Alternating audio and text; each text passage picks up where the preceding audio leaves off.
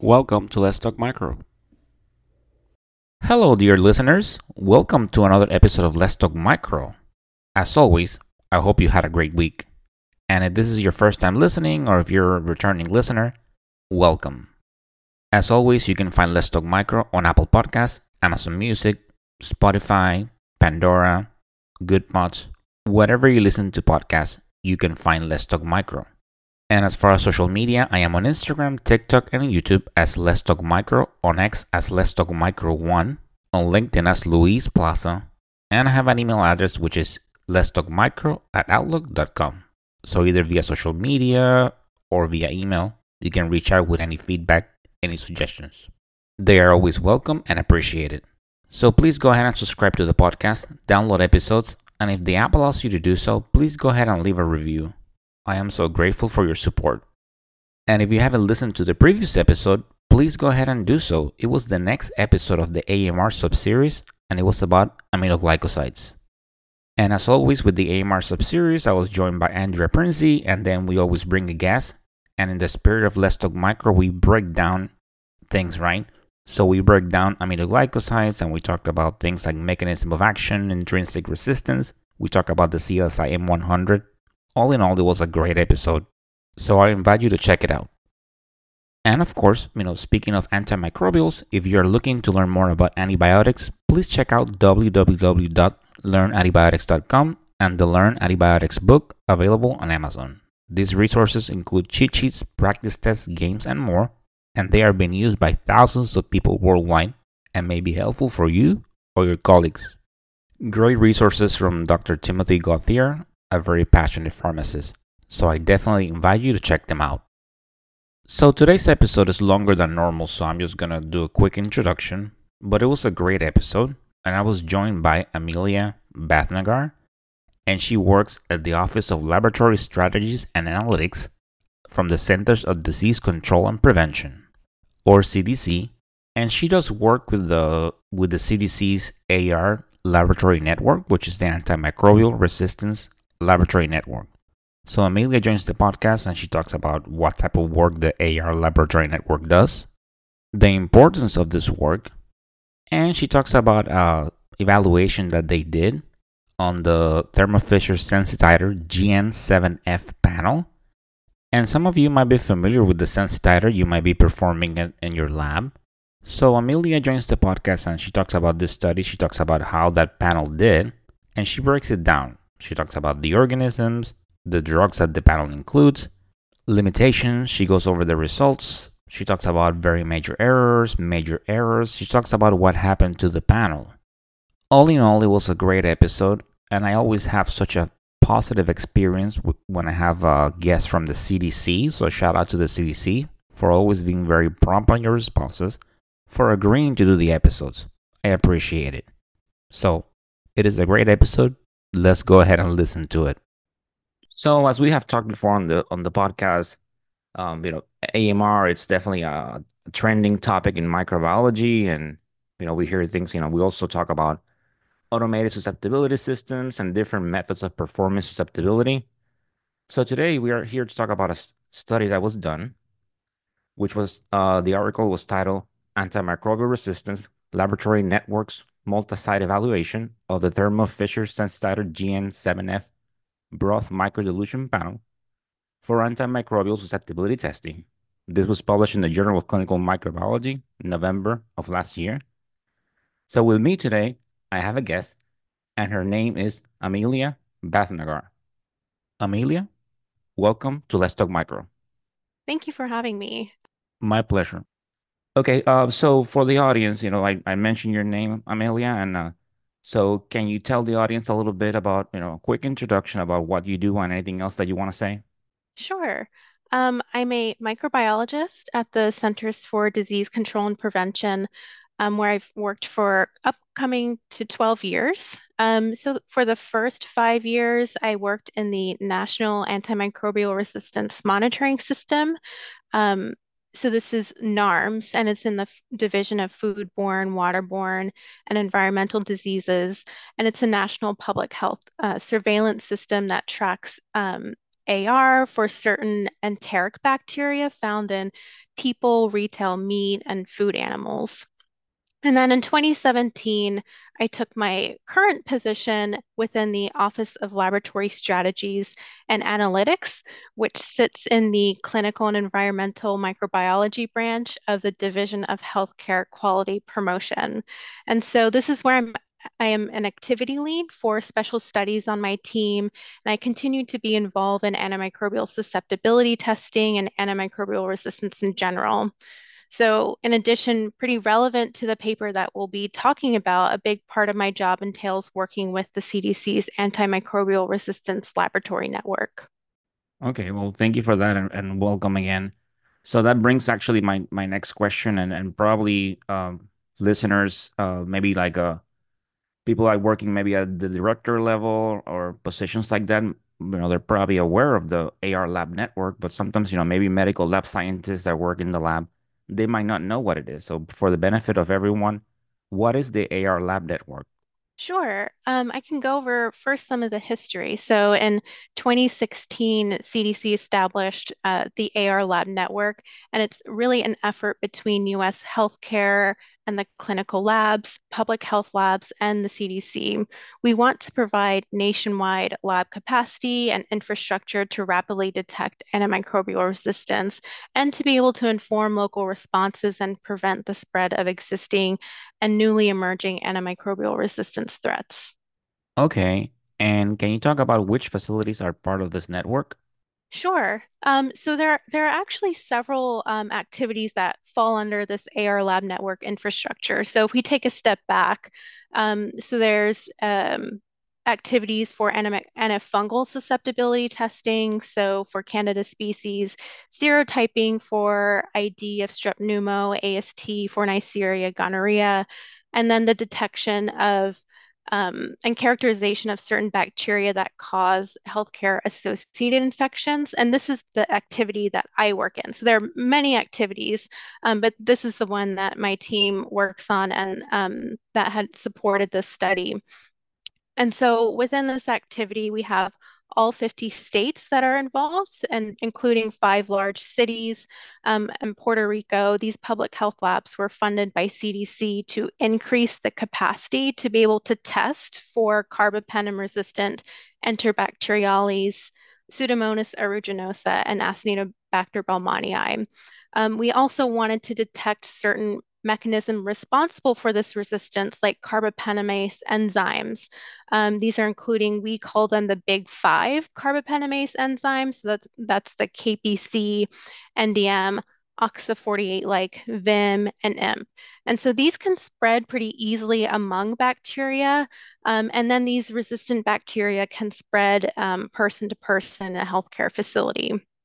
Um, so to really combat and fight the spread of these organisms, the CDC AR Lab network has really four main parts. So we have the healthcare facilities, the state public health labs, and of these state public health labs, we have seven that are designated the regional laboratories.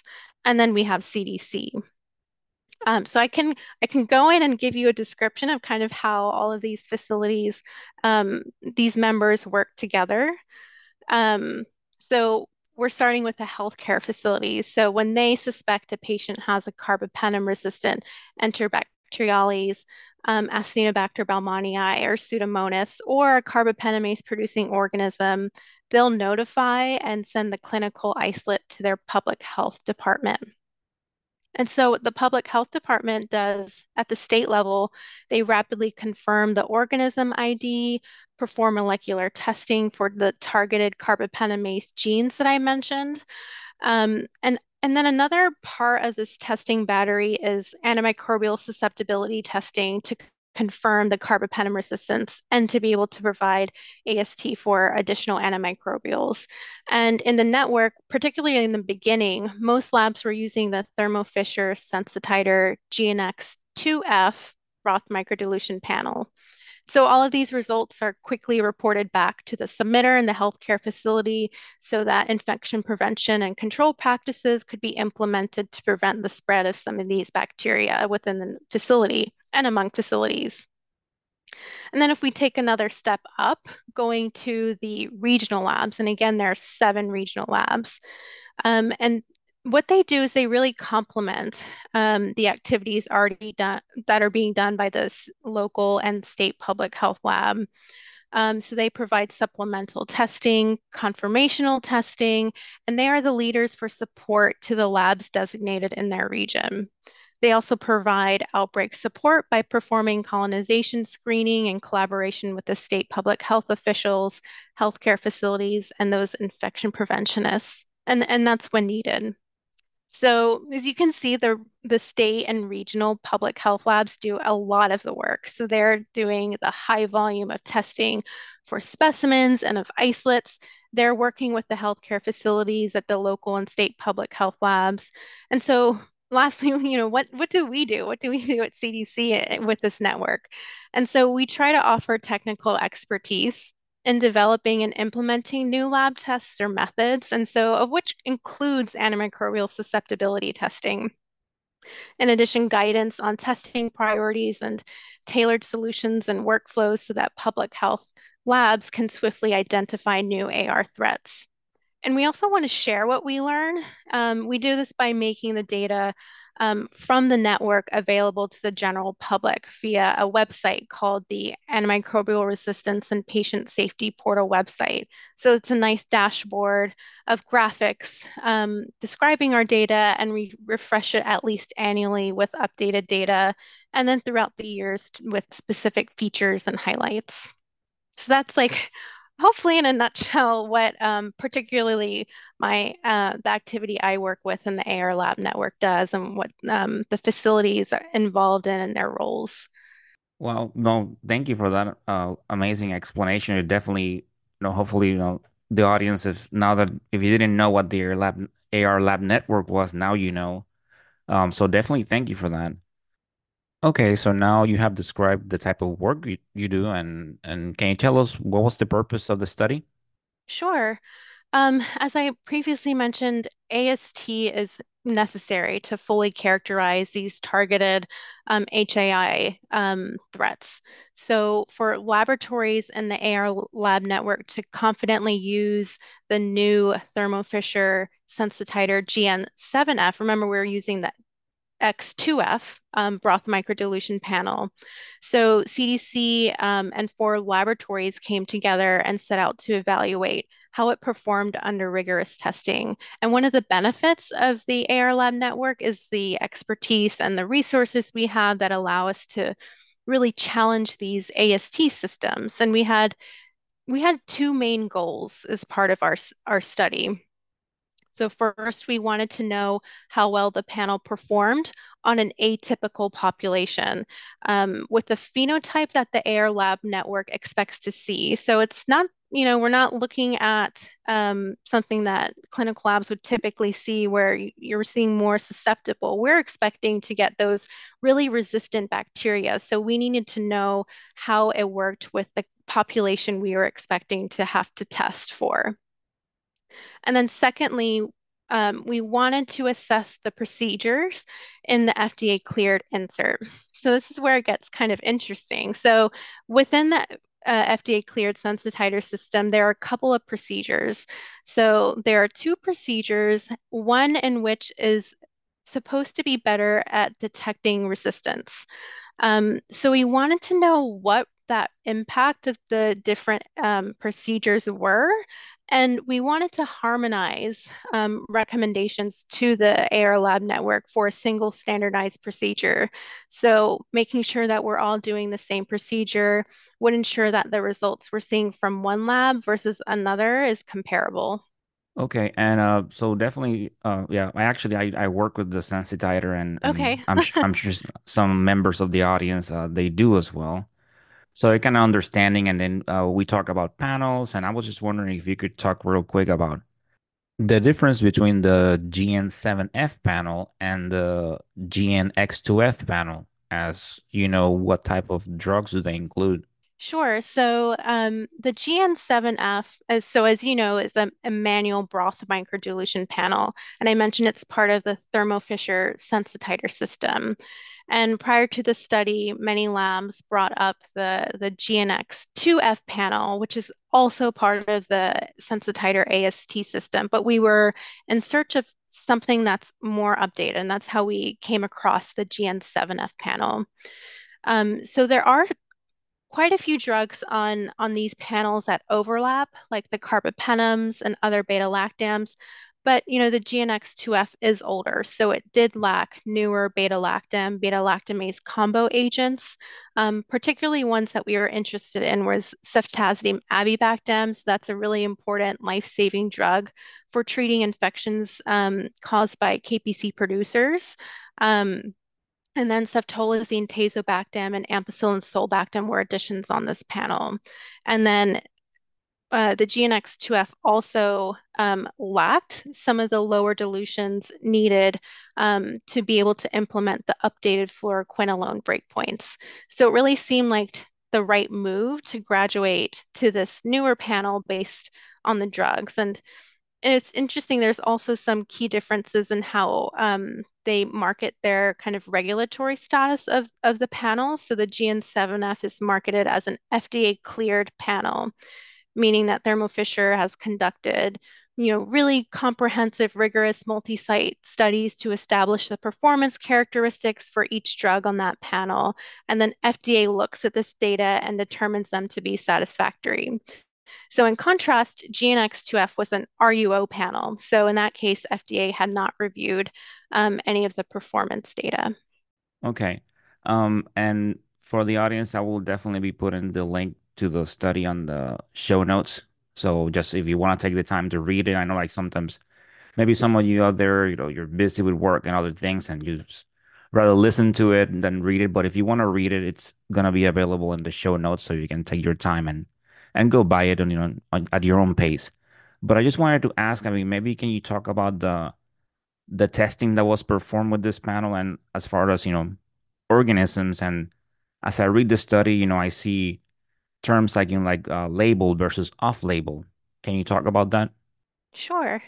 Yeah, I will say this was quite a large study, and it was a really that we have a lot of data in our paper. I'm going to try to just summarize and hit the high points throughout this podcast, but there's definitely a lot more information in the paper if you would like to take the time to read it. But if we start with the organisms, we tested a total of 100 isolates, and we tested isolates from the CDC and FDA AR bank, isolate bank. And so we had 40 isolates from the Enterobacteriales group, including um, uh, some Proteae tribe. And then we had 30 isolates from the for Pseudomonas aeruginosa, and then another 30 for Acinetobacter baumannii. And among these isolates, we tried to have a distribution that was really a 50-50 split between susceptible and resistant strains. And also where we could, we tried to test isolates that had MICs that were considered on scale, meaning that the expected MIC fell within the dilution range of the panel. And so this allowed for a more tangible assessment of the accuracy of the MICs. So that's like our organism distribution and selection. And then you mentioned the off-label and on-label terminology that we used. So maybe kind of first defining what those terms mean. So on-label is when a user follows the manufacturer's instructions exactly.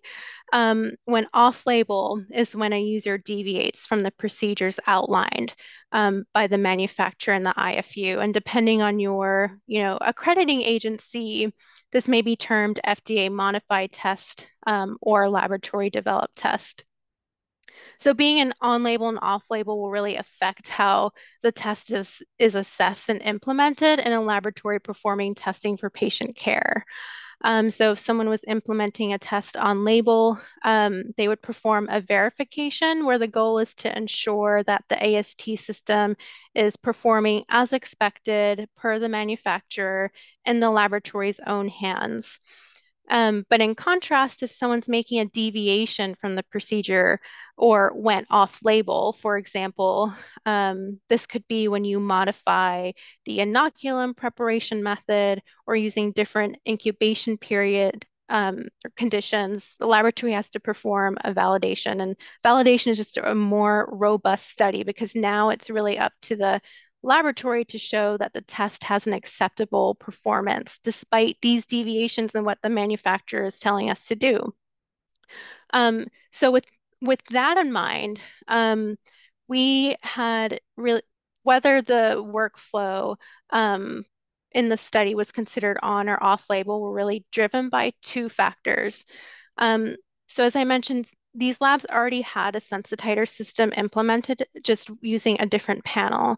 But within their procedures, they may have deviated by using different equipment. And so the biggest deviation was in the inoculum preparation methodology, where two laboratories were using a Beckman Coulter microscan turbidity meter instead of the Thermo Fisher sensititer nephlometer. And then for one lab, they were using the Biomic V3, which is an automated AST panel reader, which is not also not supported by the sensititer system. So one was the equipment. And then the second part of where on-label and off-label was affected was how we designed the study procedures. So some of the procedures were based on the IFU, and then we had certain procedures that were not really completely based on what the manufacturer is telling us to do. Thank you for that information. So, as far as the results, I mean, and as we said, the study's going to be there and they can read it in detail, but maybe you can talk a little bit about what kind of results, as far as, like essential agreement, categorical agreement, major errors, things like that. hmm So we had several procedure groups that we evaluated. So, um, part of the method or the methodology was we changed that transfer volume is where that um, changes for the standard versus some of the other procedure groups that we tested. So one, if we want to first define, what we looked at. So we had the standard procedure group, and this is where um, this is completely on-label testing. So we had 1 microliter for the protea tribe, which is required in the package insert, and then we had 10 microliters for all of the other non-protea tribe organisms. And then we had the enhanced standard procedure, which was also completely on label. So this is where we had still the 1 microliter for the protea tribe. And then this is where that other procedure to enhance the detection of resistance comes into play. So for those non-protea tribe, Enterobacteriales, Pseudomonas, Acinetobacter, that's where we tested with the 30 microliter transfer volume. And then we wanted to assess how the performance was if all of the organisms, including the protea tribe, were tested using a transfer volume of 30 microliters. So technically, it's off-label for those protea tribe organisms. And then we had a final transfer volume of 50 microliters for all organisms. And so this is completely off-label. We did this because um, with reference broth microdilution, you want to get about 5 times 10 to the fifth CFU per mil, and with looking at the math behind the transfer volume and all the dilutions that happen, this is kind of the closest you can get to that reference method point. But we do know that, this is a commercial AST system. It's not a reference method, but we did want to see what happened if we increase the inoculum a little more. Would it help even further? So that's why we chose that group. So we took these procedure groups, and then evaluated the, typical AST performance criteria. So essential agreement, categorical agreement, associated errors, and those are typically your minor, major, and very major errors. In the study, we did focus on the major and the very major errors. And again, our comparator was the CDC and FDA Error Bank isolate results that were posted on the website. And to summarize each lab's metrics, we actually averaged the percent essential agreement and category agreement. And we looked at these performance criteria for each organism group and then also assessed bias. So if we start looking at talking about the essential agreement across these procedure groups with the Enterobacteriales, we noticed that all labs had an essential agreement of below 90% for many of the beta lactams. And you really want to get above that 90% threshold. And so some of the drugs affected were the carbapenems, ceftriaxone, piptazo, and cefepime. But then when you shift the transfer volume and use 30 microliters for all organisms and 50 microliters for all organisms, we saw a really good improvement where many of those essential agreements were above 90%. And so we even saw improvements as we increased that transfer volume for agents that already had a good over 90% agreement. So for example, as Trinam, the average essential agreement was around 90 with the standard, and then 93.8 with the enhanced standard, and then it went up to 98.8, and then 99.4 finally with the 50 microliter transfer volume. So we were seeing this sort of inoculum effect, which was more pronounced with the beta lactams. And in general, the non-beta lactam agents performed well across the multiple categories. So if we talk now, kind of switch over to the category agreement for Enterobacteriales, we first needed to determine which breakpoints to use. And so, as I mentioned earlier, this is an FDA cleared panel, is how they're marketing it. And so this is really under the assumption, when devices put through or do go through FDA clearance, it's by organism and by drug, all separately, not by the panel. So when they're saying panel, I assume that they mean that all of the drugs on the panel have received FDA clearance at some point. So when we looked at the package insert, and it actually lacked FDA clearance for many of the antimicrobials applicable to the Pseudomonas aeruginosa and the Acinetobacter baumannii.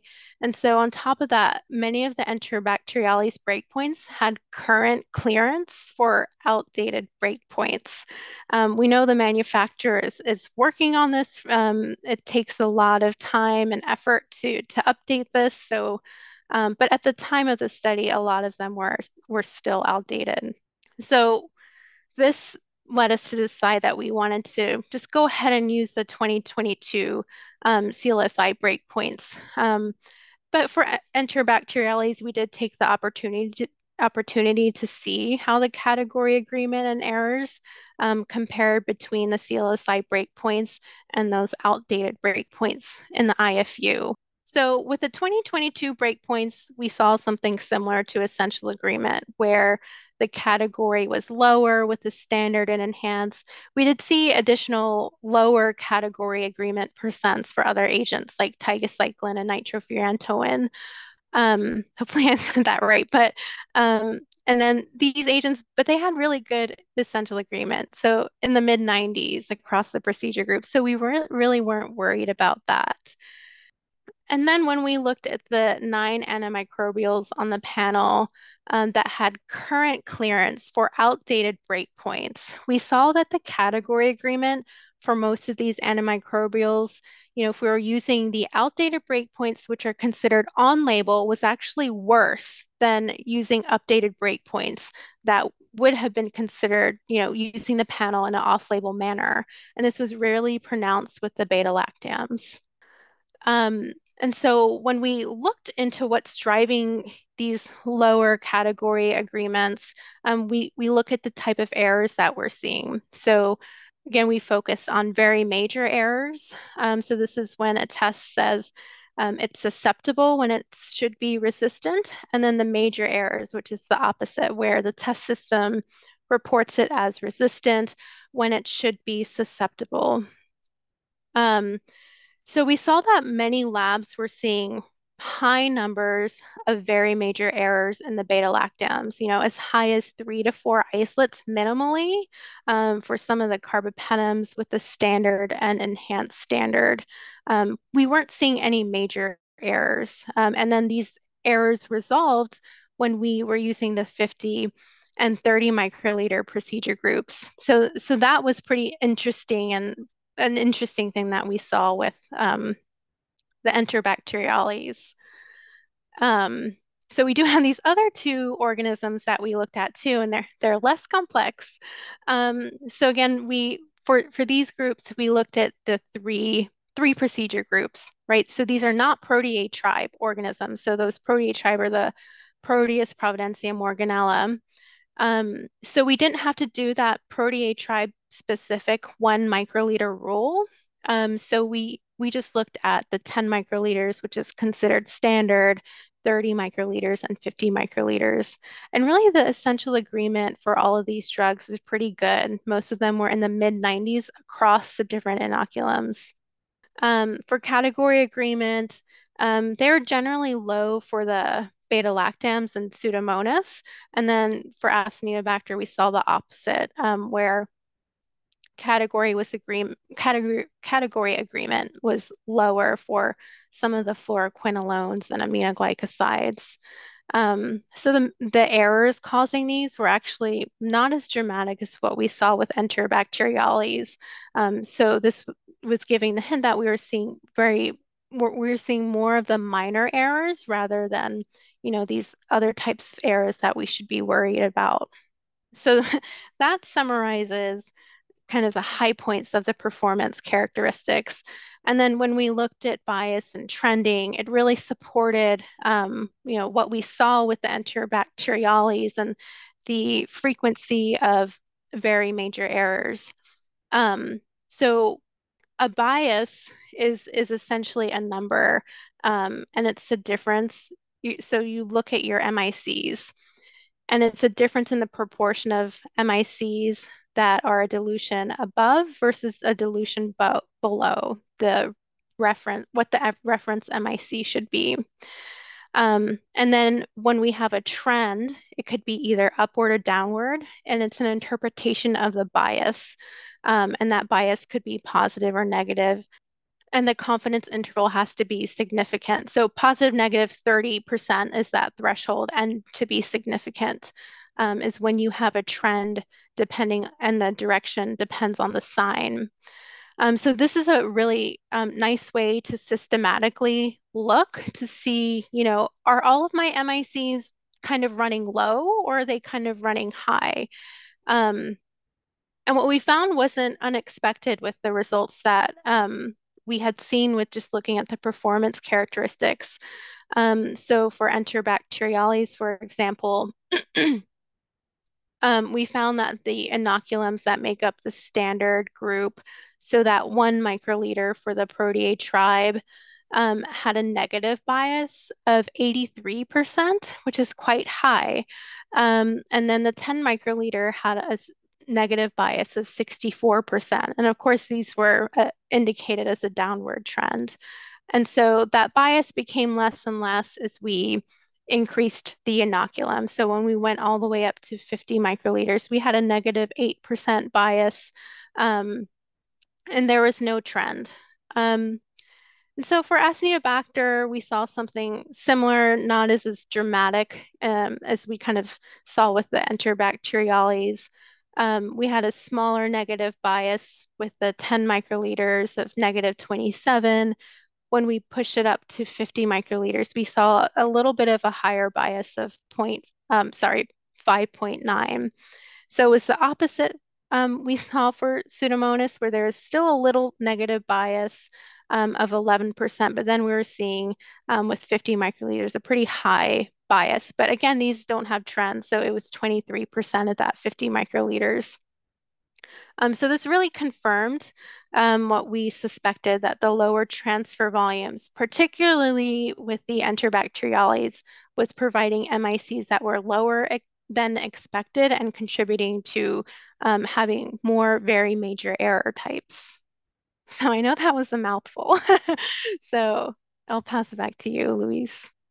No, no, thank you. That was great and very interesting indeed. How as the concentration was increased and how some results improve. Um, yeah, when I was reading that and now listening to you say it, definitely very interesting. So by now, you kind of just while you were summarizing the study, you were talking about mentioning some things as far as things that how about the results that work well and didn't. Anything else as far like with any study, some things work well, sometimes they don't. We encounter limitations. Is there anything that you can talk about that? Yeah, sure. So yeah, going back to what worked well, um, to summarize the last, 5 minutes or whatever that I was rambling, we generally saw that the GN7F performed really well for the Acinetobacter, um, Baumannii and Pseudomonas aeruginosa. We weren't seeing those drastic differences in the performance across the inoculum, whether it was 10 versus 30 versus 50, which was in contrast to what we were seeing with the Enterobacteriales, where we saw using the procedure groups with a lower inoculum so that 1 microliter and 10 microliters did not perform well. And this was particularly prominent in the performance characteristics, again, like having really low essential agreement, pretty high frequency of very major errors, but then resolving when you bring that inoculum up to all organisms to have 30 or 50 microliters. So we wanted to investigate some of these very major errors since we were seeing them in a pretty high frequency. So for we had a second phase that was dedicated to some discrepancy testing in our study. Um, so the first phase is because of how many very major errors we were seeing, um, we took a different approach to just repeating all the testing. So um, we looked at all of the errors and the frequency of errors among the groups, and we pulled isolates that where almost all of the labs had the same error. So it's a common denominator of an error across all the labs, and we wanted to see what was going on with these isolates. And at CDC, we have the capacity to do reference broth microdilution testing. So we make our own panels and we perform AST with this reference method, and we do all of this per the procedures outlined in the CLSI M7 document. And this is actually the same method that the manufacturers test their devices against when assessing performance. So we had 12 isolates and did the same procedures that we did in phase one with the different testing the different transfer volumes, but we added another arm already to, the almost three arms that we had going on. So from that same inoculum, we did reference broth microdilution side by side. Um, so testing side by side is really a close of a comparison of AST methods as you can do. And we actually found that even when we did this testing, all of those errors repeated. So we were getting resistant with the reference broth microdilution from the same inoculum and a susceptible or intermediate, depending on the inoculum, on the GN7F panel. So these errors reproduced even in the most optimal test conditions for comparison. And it was really shocking because we found that we would not only miss, carbapenem resistant organisms, but we're also going to miss carbapenemase producing organisms. So we were seeing protease tribe isolates that had carbapenemases, and we're talking about NDMs and KPCs, test completely susceptible to all of the carbapenems using the GN7F panel with the 1 microliter transfer volume, which, again, is what is in the FDA cleared procedure, and that's, what the manufacturers are wanting us to do. So this is obviously a big problem for us as the major objective of healthcare associated infection activities within the AR lab network is to detect carbapenem resistant gram negatives, including these carbapenemase producers that can easily spread. And they would typically first enter into the network by a phenotypic definition of resistant to at least one or more carbapenem. So in addition to, missing these in our routine testing within the network, by the time it makes it to the public health lab, we could actually be missing these dangerous organisms from the get-go at the submission stage. So this made it clear that we were seeing pretty true performance issues with the panel using the 1 microliter. So using the 1 microliter, 10 microliters was really out of the question for us. And so we still had to decide between the 30 and 50 microliters. With any study, we did have limitations. So when we did further discrepancy testing, we already decided, the data shows that the 1 microliter and 10 microliter, we cannot use that.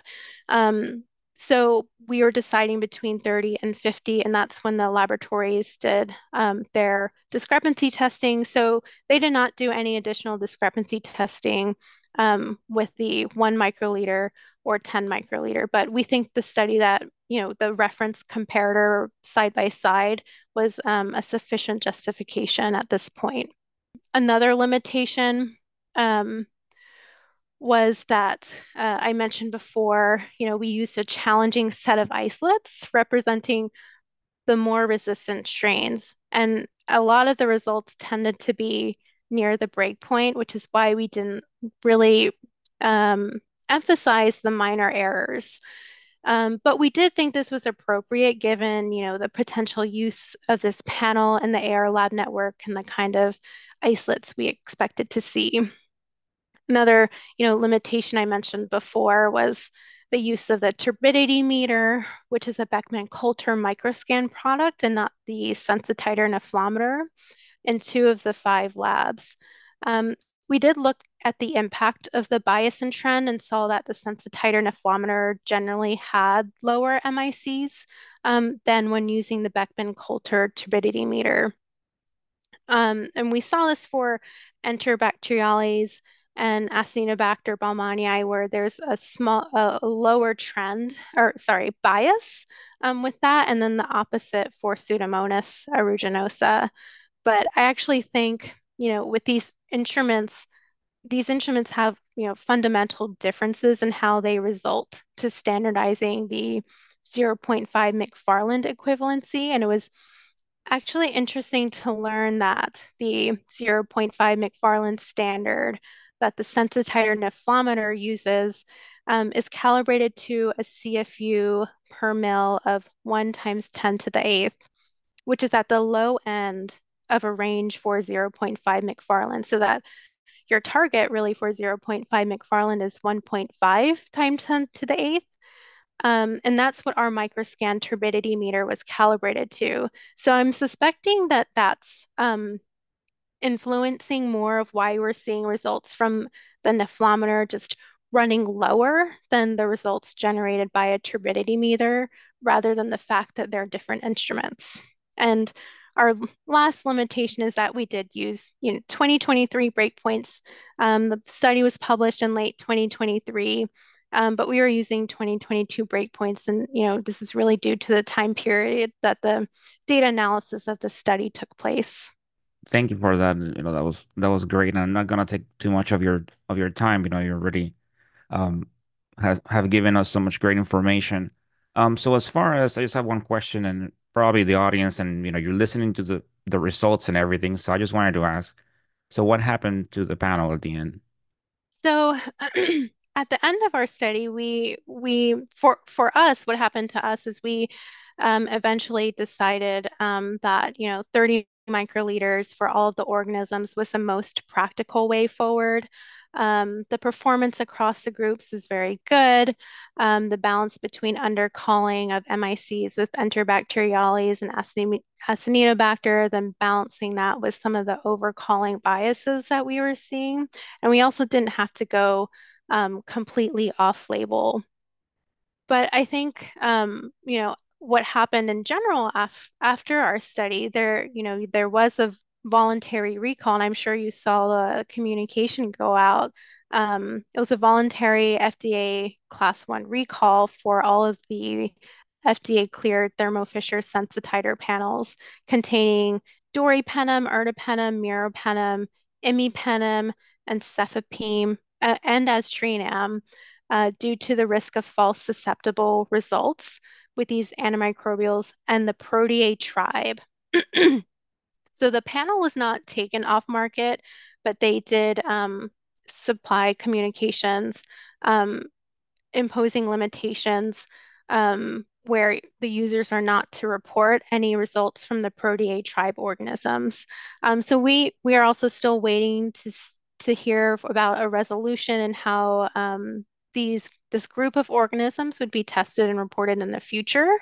But I think this action highlights the need for ongoing robust evaluations of commercial AST devices and how resources through, the AR Lab network and CDC can make this happen.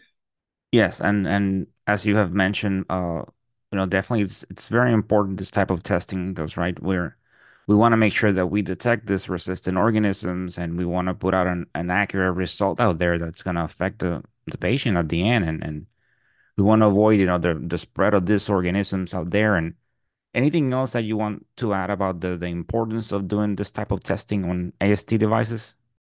Yeah, I mean, I think this is I think it's really important to, continue doing these post-market evaluations, with the AR Lab network, or in collaboration with the AR Lab network. And I think we in public health, particularly the labs in the network, have the resources and expertise to really challenge these systems and try to stay ahead of the curve. And so while we do see, a very biased, resistant population, I think this offers us an advantage to see, when resistance emerges, we can answer the question, are these systems equipped to detect resistance now? Um, so I think there's a really good niche here where public health could play a bigger role, and whether that's continuing to perform these studies within the AR Lab network, collaborating with additional partners like you all in the clinical laboratory community, with industry and federal agencies. And so I also think it's important that us as a microbiology community as a whole continue to conduct these studies and disseminate, the real world observation through these publications. And I say real world to emphasize, testing contemporary isolates or challenging isolates that are known to have emerging resistance mechanisms that perhaps weren't available during the manufacturer's clinical studies for FDA clearance. So, in our situation, we really needed to know how the GN7F panel worked when faced with, we need to accurately categorize resistance in order to be confident to use this panel in the AR Lab network. And, we had the full spectrum of isolates that we could test and the resources that we needed. And we really hope that the information, we gathered and our conclusions made can help others interested in implementing this panel. Definitely. So, Amelia, thank you so much for taking the time and as I said before, it has been great. And before I close the episode, is there anything else that you want to add? Um, sure. I just want to thank you for, having me on your podcast, and I really appreciate the opportunity to share our work and recent findings. I think this is a good opportunity to again, start collaborating across our community. And really, at the end of the day, it's the patient's life or, well-being or really outcome on the line here. And when susceptibility testing is not available, has performance issues, or unknown performance characteristics, or even when breakpoints aren't supported by the device, healthcare providers don't have that proper information needed to determine whether a particular drug might be the right treatment for the patient, resulting in patients not receiving the most effective therapy, unnecessary side effects, treatment failures, and the eventual emergence and resistance of antimicrobial resistance. So, no diagnostic test can be perfect, but we really want to make sure that they are the best that they can be and address any needed improvements early, alongside the evolving bacterial population. It has been my pleasure, and as always, I always tell the audience that it's always such positive experiences when I reach out to guests, but always when I reach to my team members from the CDC, it's always a positive experience. And so once again, thank you so much for taking the time to coming into Let's Talk Micro. Thank you so much for having me. My pleasure.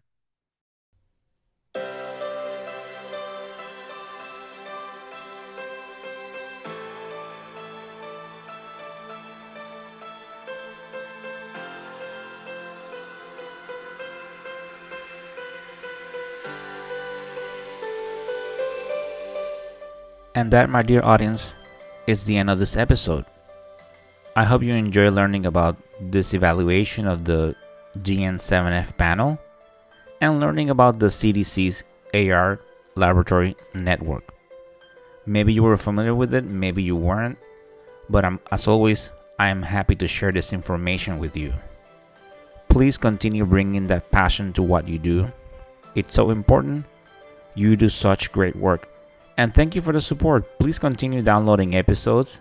And if you have any suggestions, reach out via social media or via email. I am so grateful for your support. So, as always, stay motivated, stay safe, and of course, continue talking micro. Until the next time. Bye.